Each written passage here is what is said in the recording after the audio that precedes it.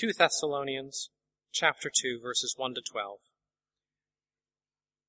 Concerning the coming of our Lord Jesus Christ and our being gathered to him, we ask you, brothers, not to become easily unsettled or alarmed by some prophecy, report, or letter supposed to have come from us, saying that the day of the Lord has already come. Don't let anyone deceive you in any way, for that day will not come until the rebellion occurs and the man of lawlessness is revealed, the man doomed to destruction. He will oppose and will exalt himself over everything that is called God or is worshipped, so that he sets himself up in God's temple, proclaiming himself to be God. Don't you remember that when I was with you, I used to tell you these things? And now you know what is holding him back, so that he may be revealed at the proper time. For the secret power of lawlessness is already at work, but the one who now holds it back will continue to do so till he is taken out of the way. And then the lawlessness one will be revealed, whom the Lord Jesus will overthrow with the breath of his mouth and destroy by the splendor of his coming. The coming of the lawless one will be in accordance with the work of Satan, displayed in all kinds of counterfeit miracles, signs and wonders, and in every sort of evil that deceives those who are perishing. They perish because they refuse to love the truth and so be saved. For this reason, God sends them a powerful delusion so that they will believe the lie, and so that all will be condemned who have not believed the truth, but have delighted in wickedness. This is God's word. The second reading is Daniel chapter 8. In the 3rd year of King Belshazzar's reign, I, Daniel, had a vision after the one that had already appeared to me. In my vision I saw myself in the citadel of Susa in the province of Elam. In the vision I was beside the Ulai Canal. I looked up, and there before me was a ram with 2 horns standing beside the canal, and the horns were long. One of the horns was longer than the other, but grew up later.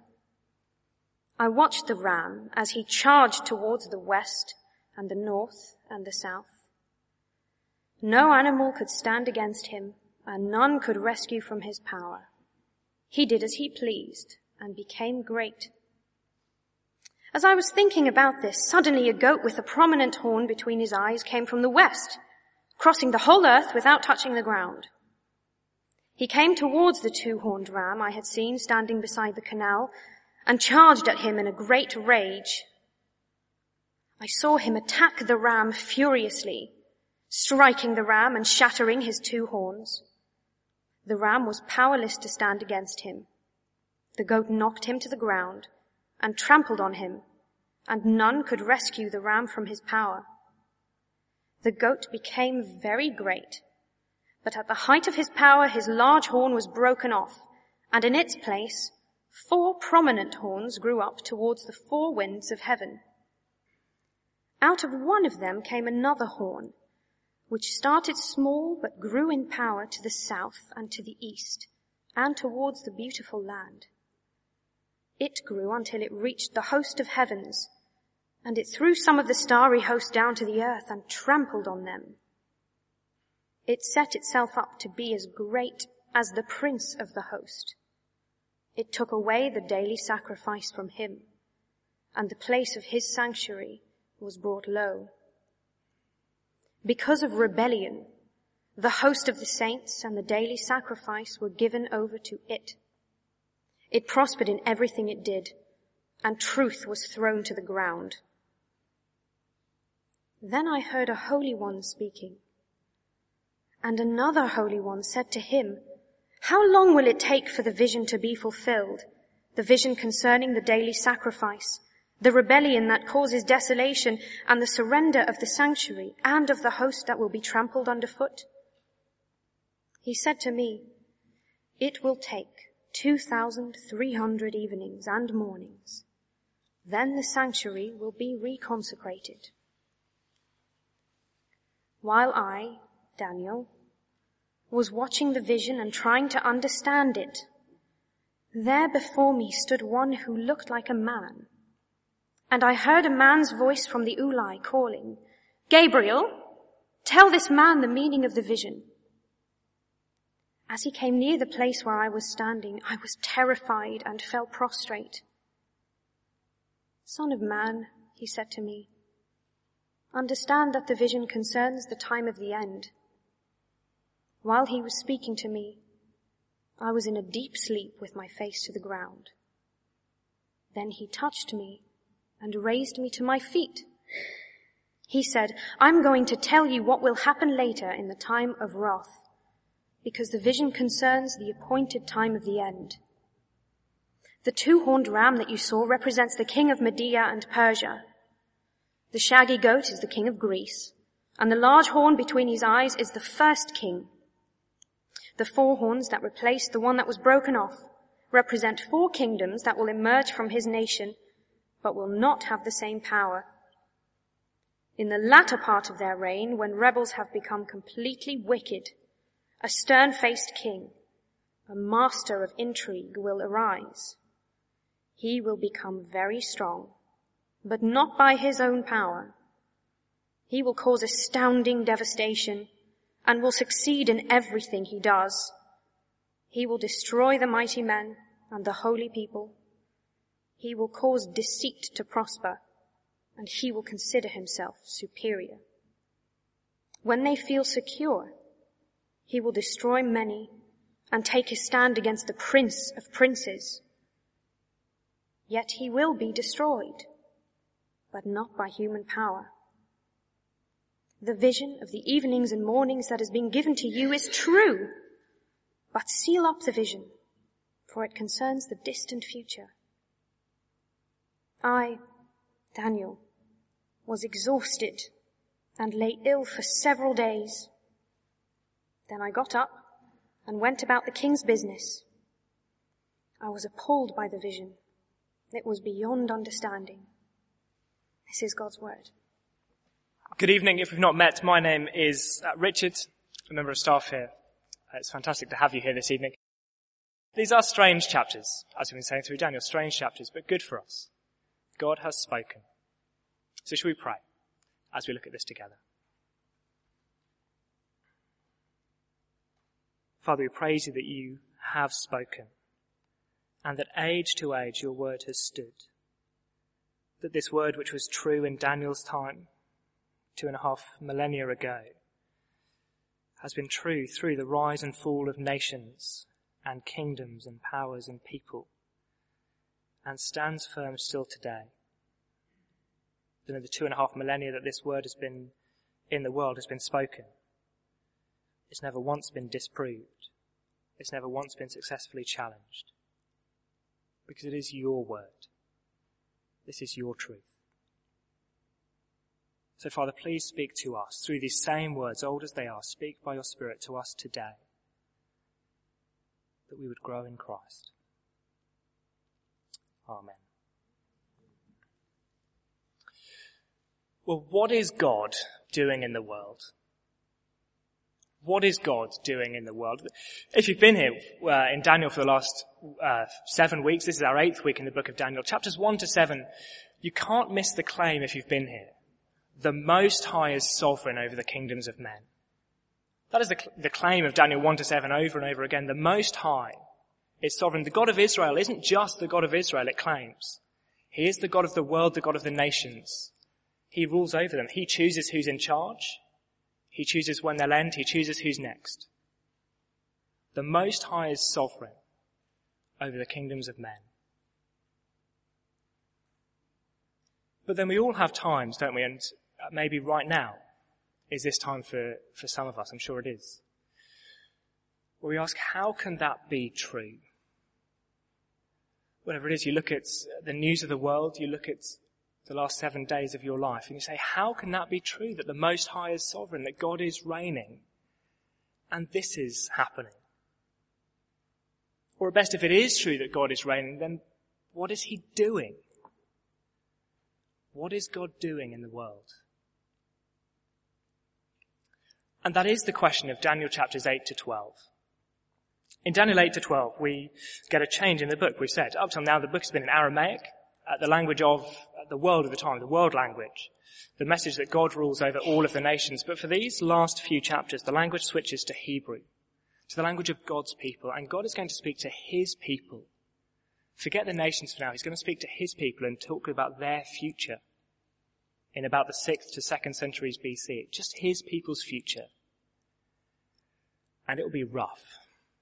As you read these last few chapters of Daniel, the future will be rough. There will be times where God's people will ask, what is God doing in the world? What's he doing with us? We are being kicked around by the nations that God supposedly rules over. What is God doing?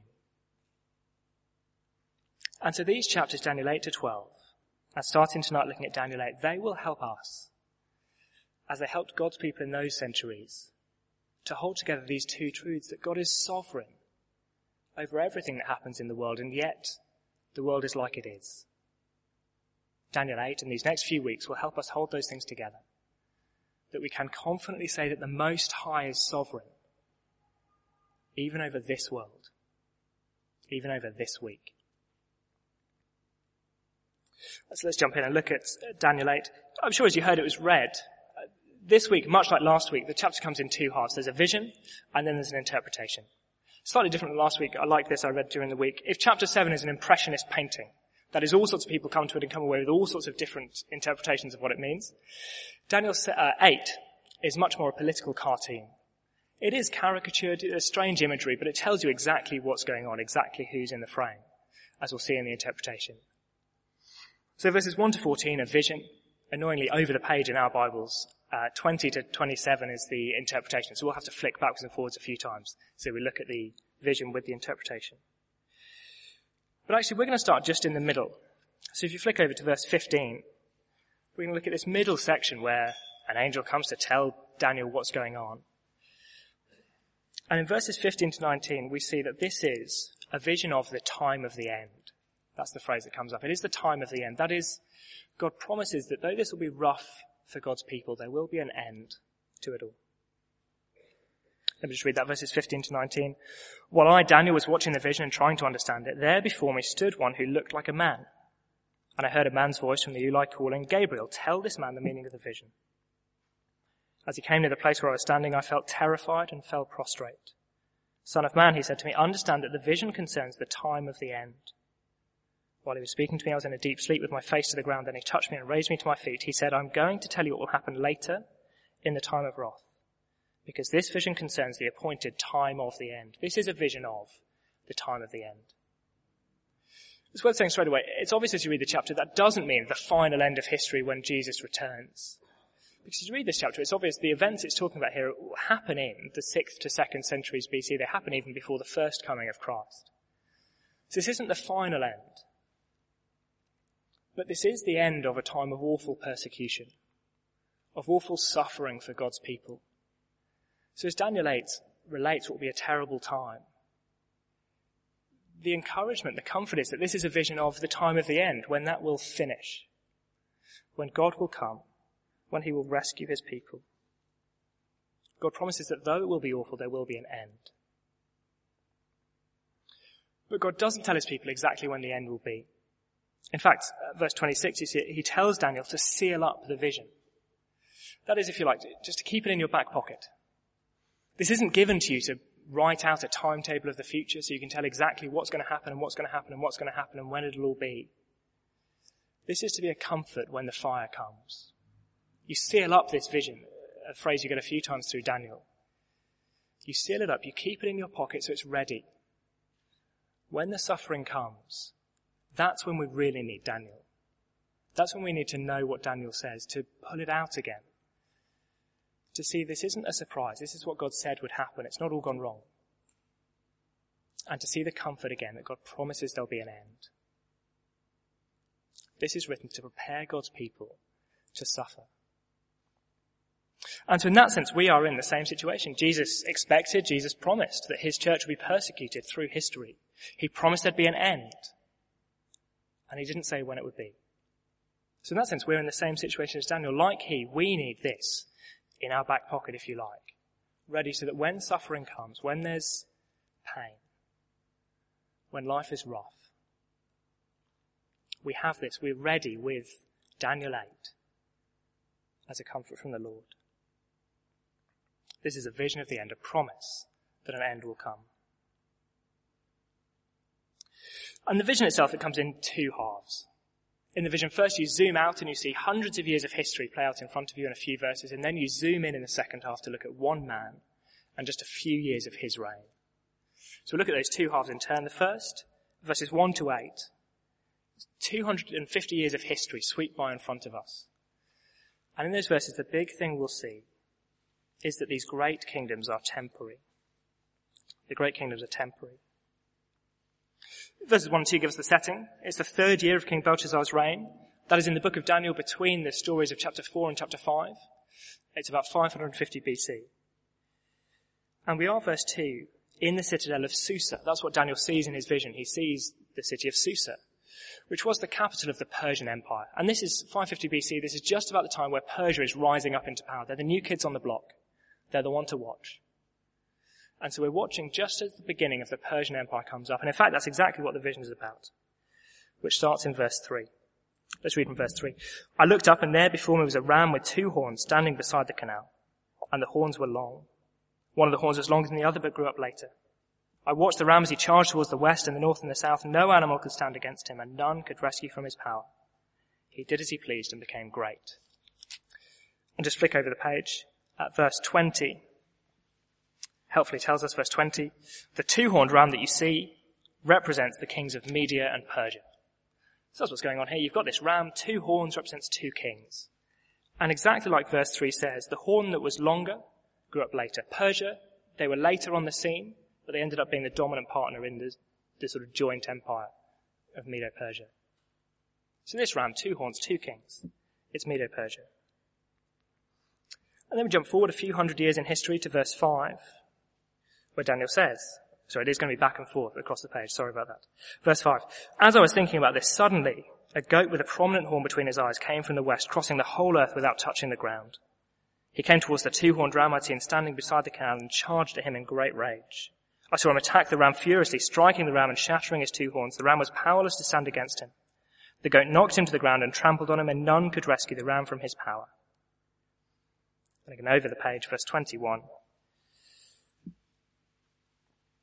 Verse 21, the shaggy goat is the king of Greece, and the large horn between his eyes is the first king.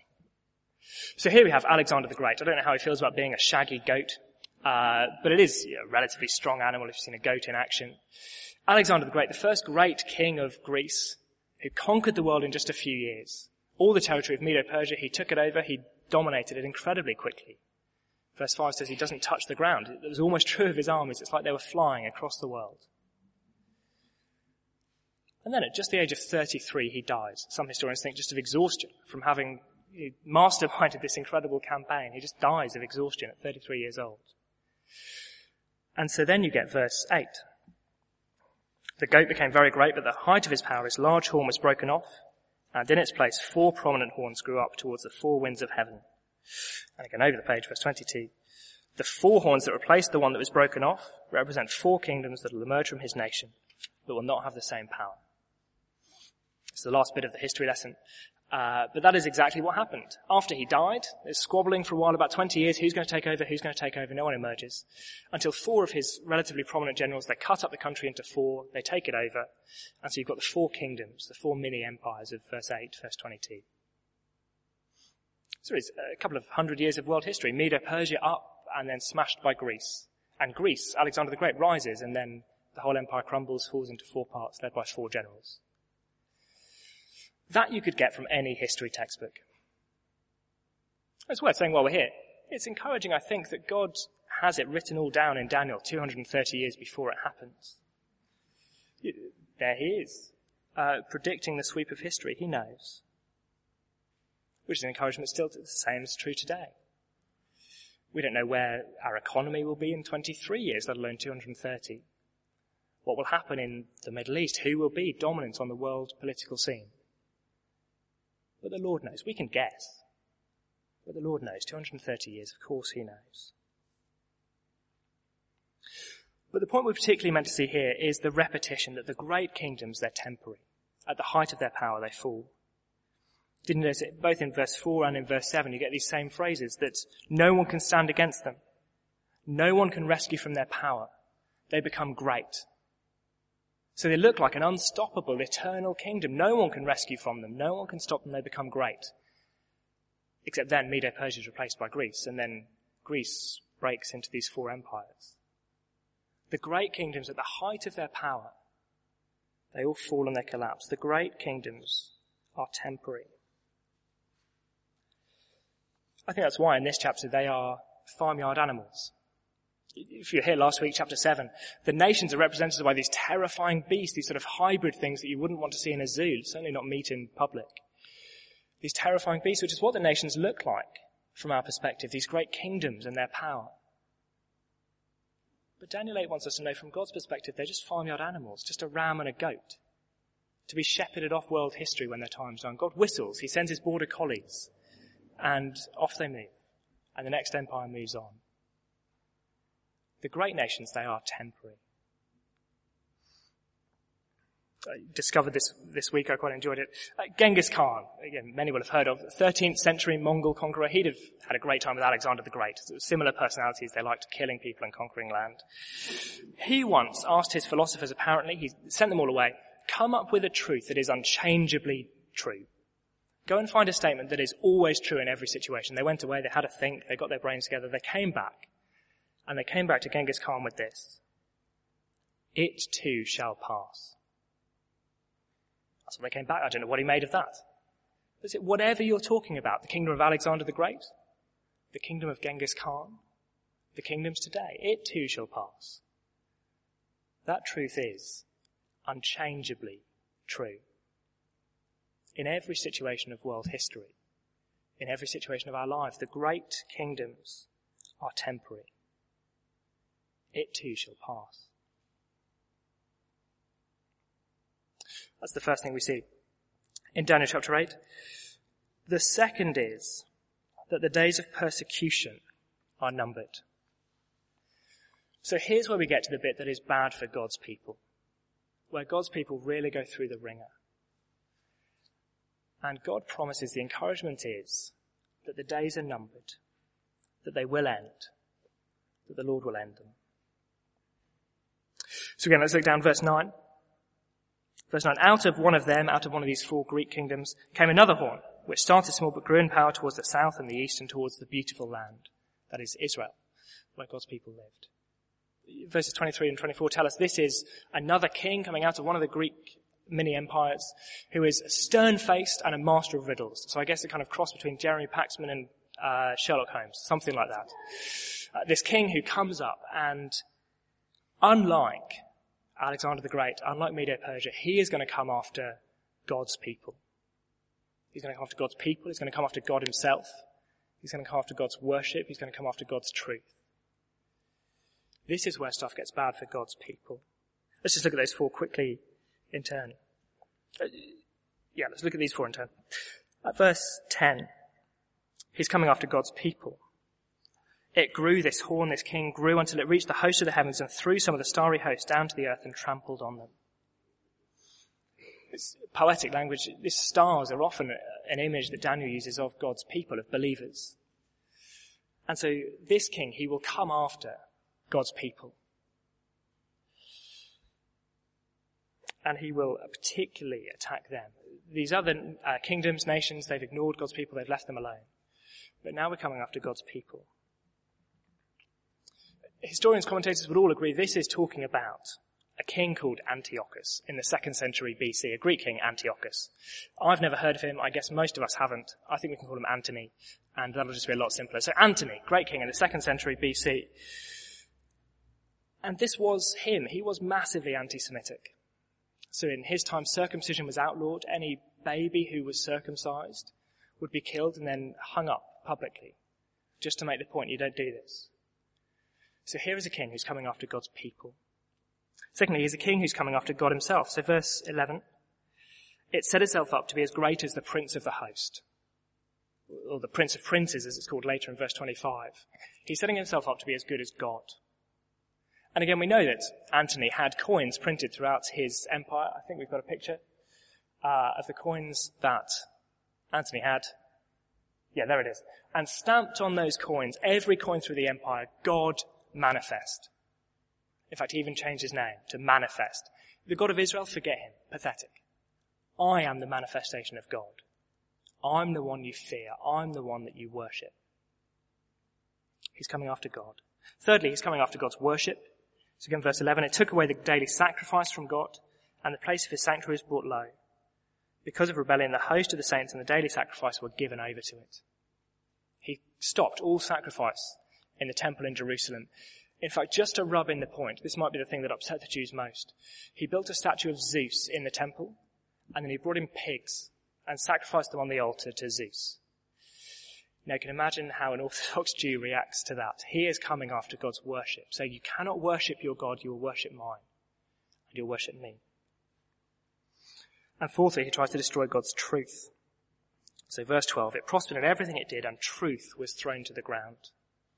And again, this is true in history. He gathered every copy he could of the Torah, the Jewish scriptures, and burned them. The truth about who God is, what he's done in history, how he relates to his people, it's thrown to the ground, and it's burned. As I say, all of this, the historians look at the details in chapter 11 of the same events, and say, this Antiochus, Antony, it's him. It's him. It was obvious, even at the time, so a first century historian, Jewish historian could write, and indeed so it came to pass that our nation suffered these things under Antiochus Epiphanes, according to Daniel's vision and what he wrote many years before they came to pass. It's talking about him. And yet, there is a bit more than that going on. This is why we read 2 Thessalonians earlier, because in that chapter in the New Testament, Paul picks up this Daniel 8 language, and he applies it to someone that he calls the man of lawlessness. And in the future, he says, this man of lawlessness will oppose and exalt himself over everything that's called God or worshipped, so that he sets himself up in God's temple, proclaiming himself to be God, before finally he's revealed by Jesus and overthrown by Jesus. Now, we don't have time to get into exactly what is Paul. Is he imagining a particular bloke who somehow will end up having influence over the whole world? Is he saying there'll be a series of guys like this through history? But he's deliberately picking up the language of Daniel 8 and saying, you'll see Antiochus again, Antony again. You'll see his spirit alive and well in the world. Don't be surprised when you see people opposing God's people, God himself, God's worship, God's truth. Antiochus' spirit is alive and well. So just take one example, probably the example that's most obvious for us here in London. Truth will be thrown to the ground. Truth was thrown to the ground. So this will be the society where you're just not allowed to stand by Jesus' words, I'm the way, the truth, and the life. No one comes to God the Father except through me. You just can't stand up in public and say that. It's frowned on. It's hateful. It might be illegal to stand up and say that Jesus is the only way that we can know what God is like. It's a society where there isn't an objective truth anyway. We're thrilled you found something that's true for you, that works for you. But don't you dare suggest it might be true for anyone else. Truth is thrown to the ground. Or to take it another angle, this is the society where publicly holding to the Bible's teaching about how we're made to live, that lands you in trouble. As a church in the past year, we've prayed for Christians in this country who have lost jobs because they've refused to let go of a biblical morality in their workplace. And it seems, don't know the future, but it seems like over the next few years, decades, as a culture moves further and further from the Bible's teaching, it gets harder and harder to live in this country, particularly to work in the public sector, if you're going to say that what the Bible says is true, and in regards to how it's best to live, that what the Bible says is true. And so in a society where truth is thrown to the ground, where God's truth is thrown down, Paul would say in 2 Thessalonians, well, don't be surprised. The spirit of Antiochus is alive and well. It will be until Jesus returns. And so from Daniel 8, what does God do for Daniel to help prepare him for that kind of time, to help prepare us for that kind of time? Well, I think two things. two things. Daniel 8 tells us that God knows. And then Daniel 8 tells us that God numbers. God knows and God numbers. So first, Daniel 8 shows us that God knows. He knows what his people are going through. He sees it, he hears it, he knows it. Because he knows it ahead of time. Because it's striking the way this chapter is arranged. You've got Alexander the Great, who, if you read a history of the time, he would get chapters and chapters. You get his military genius, his prowess, his conquest, the stamp that he's left on European history. You get chapters and chapters on Alexander. I guess most of us know something about Alexander the Great. Whereas Antiochus, he maybe gets a footnote on page 371 if he's lucky.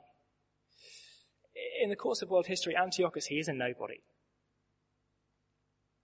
But you look at this chapter, Alexander the Great, his empire from its height to its fall gets 18 words in our English translation. Of course God knows it's going to happen in advance. Of course he tells about it, but there's a sense in which he doesn't really care that much about Alexander the Great. The focus in this chapter, the focus in God's mind it's on Antiochus because that's when God's people are hurt. That's what God cares about. That's what God sees. For those of us who are tempted to wonder whether God is too busy dealing with, the important things of history, he's making sure that prime ministers and presidents and kings do what they're meant to do. He's too busy to notice the details, to notice his people suffering. Daniel 8 says, no, God knows.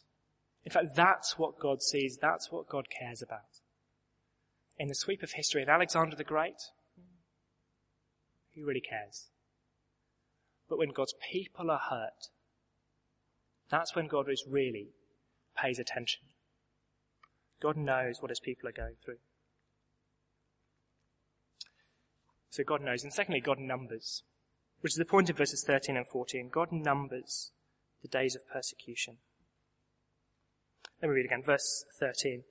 Then I heard a holy one speaking, and another holy one said to him, how long will it take for the vision to be fulfilled, the vision concerning the daily sacrifice, the rebellion that causes desolation, and the surrender of the sanctuary and the host that will be trampled underfoot? He said to me, it'll take 2,300 evenings and mornings, and then the sanctuary will be restored. Again, exactly what are these 2,300 days? Slightly tricky to work out. It doesn't help that at the time there weren't daily newspapers, so we can't exactly, work out what day different things happened. The period is just over 6 years. Some options of what it could be. It could be from the removal of the high priest in Jerusalem to when he was restored. That was just over 6 years. It could be from the end of the sacrifices to when the Greeks were finally kicked out. That was just over 6 years. But whatever precise period this does mean, see, the point is it's numbered in days. God is counting down the days until the persecution ends. You know what children are like, don't you? When they're waiting for something they're excited about, Christmas, a birthday, they count in sleeps. It's 6 sleeps to go till my birthday. They say it's 5 sleeps to go till my birthday. It's 4 sleeps. It's 3 sleeps. And of course, God doesn't sleep. This is a slightly silly picture to use of the Lord, but I wonder if we're meant to see something like that. The first thing God does in the morning, he gets out his big red marker pen and he crosses off another day on his calendar until the day comes when he can end the persecution of his people. Crosses off 2,229 days until I can rescue my people. 2,228 until I can restore things.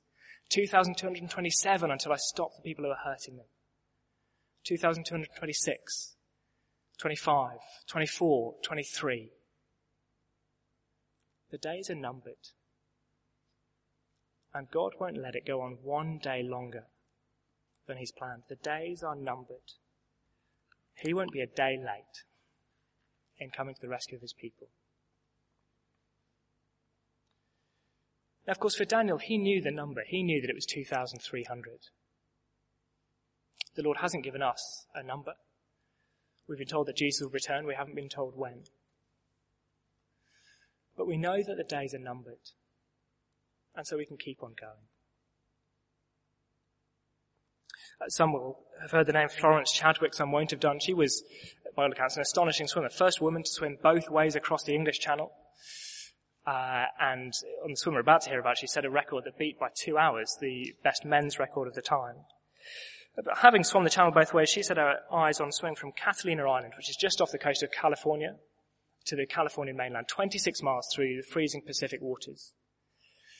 And the first day she made the trip, the little support boats are with her just to make sure nothing goes wrong. She's swimming, and a fog comes down. And she can see nothing. And she's swimming, and she's exhausted, and she's tired, and she's swimming. And eventually she says, I can't do it. Just pull me onto one of the boats. And ironic, just a few minutes later, the fog lifts, and she sees just a mile away, there was the coast that she was aiming for, just a mile away. Well, 2 months later, she's back in the water, she's swimming, the fog comes down. And she's swimming, and she's cold, and she's exhausted, and she's tired, and she's swimming. And she said in interviews later, she couldn't see the coast. The fog was just as bad as it was, but she'd seen it before. And so as she was swimming, she just had that mental image in her head the whole time of the coast that she'd seen. She knew it was there because she'd seen it. And she couldn't see it now. She didn't know how far away it was. But she could see it. In her mind, she could see it. And so she could keep going. She said in interviews that was the only thing that kept her going, that she'd seen that there was an end. And of course, there's a sense that that is the Christian life. There is an end. We don't know when it is. It's like swimming in fog. But Daniel 8 and chapters like it want to burn into our minds a vision, a mental image of the end. To know that that's coming. To know that we can keep going until it does come. That we can endure. Daniel 8 says that the kingdoms of the world are temporary and the days of persecution are numbered. The Lord has promised an end to it all.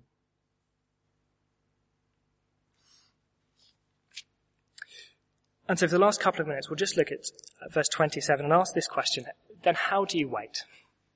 How do you wait in the darkness, knowing what is going on around the world for God's people? For Daniel, what will happen in the future for God's people? How do you wait until the Lord ends it all? Because of course, it helps to know that God has promised that the kingdoms of the world are temporary, that the days of persecution are numbered. It helps to know that in the past, God promised that, and to the letter, those things came true. Medo-Persia, exactly as God said. Greece, exactly as what God said. Antiochus, exactly as God said. But I imagine there comes a point where that just isn't enough. In the past, God's proved himself, but now, when there is so much fog, how do I keep going? How do I wait in my darkness?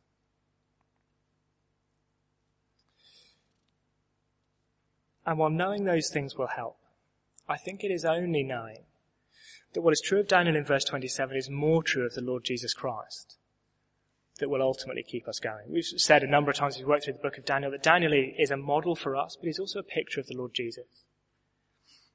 This is down verse 27. I, Daniel, was exhausted and lay ill for several days. Then I got up and went about the king's business. I was appalled by the vision. It was beyond understanding. Now, I know Daniel's issue wasn't that he didn't understand what the vision meant. He knew who was Greece and who was Medo-Persia. He knew what was going on. But he didn't understand how God could allow it. He was appalled. He was laid out in bed for days because he couldn't handle the thought of what was going to happen to God's people. We can understand. He's just been showed hundreds of years of suffering in one vision. And it wipes him out. What's going to happen to God's people, to his people? Because in a sense, he's shared in their suffering. Only in a sense, it's remote. He didn't taste any of it. None of this happened till he was dead and gone. Whereas the Lord Jesus has tasted and does taste and does share our suffering. It's not that he's seen one vision of a few hundred years of suffering in one place. He knows all of it of his people and doesn't know it from a distance, but is involved and shares. Of course, on the cross, we've sung wonderful songs. He suffered ultimately the death we deserve as he took our sin on himself. But then he didn't finish there. He's still suffering with his people. In Acts 9, Saul is off to Damascus to round up the Christians and to have them killed. And he meets Jesus on the road, and Jesus says to him, Saul, Saul, why do you persecute me? And Saul, apart from the fact he's blinded and he's astonished, he's not going to speak, but he could say, well, I've nothing against you, it's these Christians I'm killing. But no, Jesus says, why are you persecuting me? As one preacher put it, when the foot on earth is stamped on, the head in heaven cries, "Why do you persecute me?"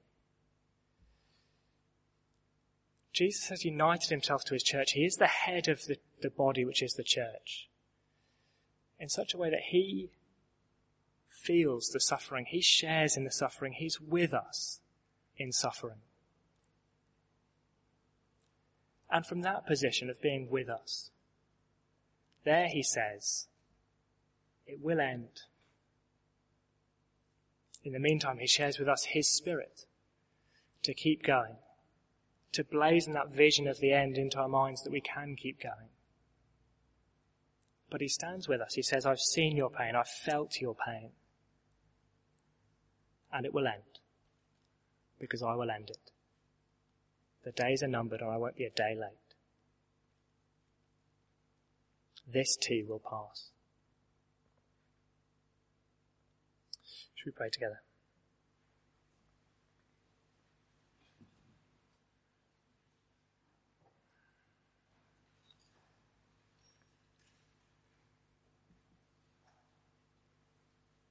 Our Father, it is astonishing to think that you know the huge scale and the small scale, everything that's happened and is happening and will happen through the course of history. There's no effort for you 230 years in advance to tell us all about someone like Alexander the Great, to tell us 500 years earlier of the suffering that your people will go through.